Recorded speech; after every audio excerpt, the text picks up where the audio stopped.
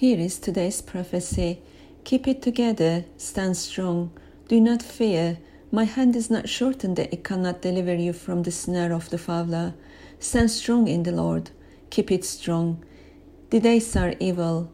These are the end times Bible talks about. These are the end of a season, and a new one is opening up before your eyes.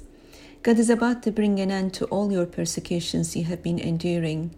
I have seen the tears in your eyes. I have seen your desperation to help your loved ones, yet they have refused you, nor they will hear you.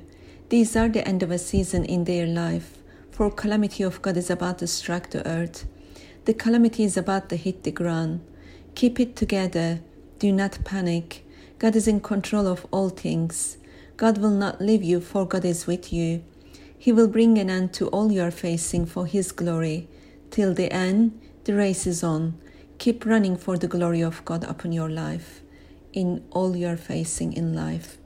God bless you all. Amen.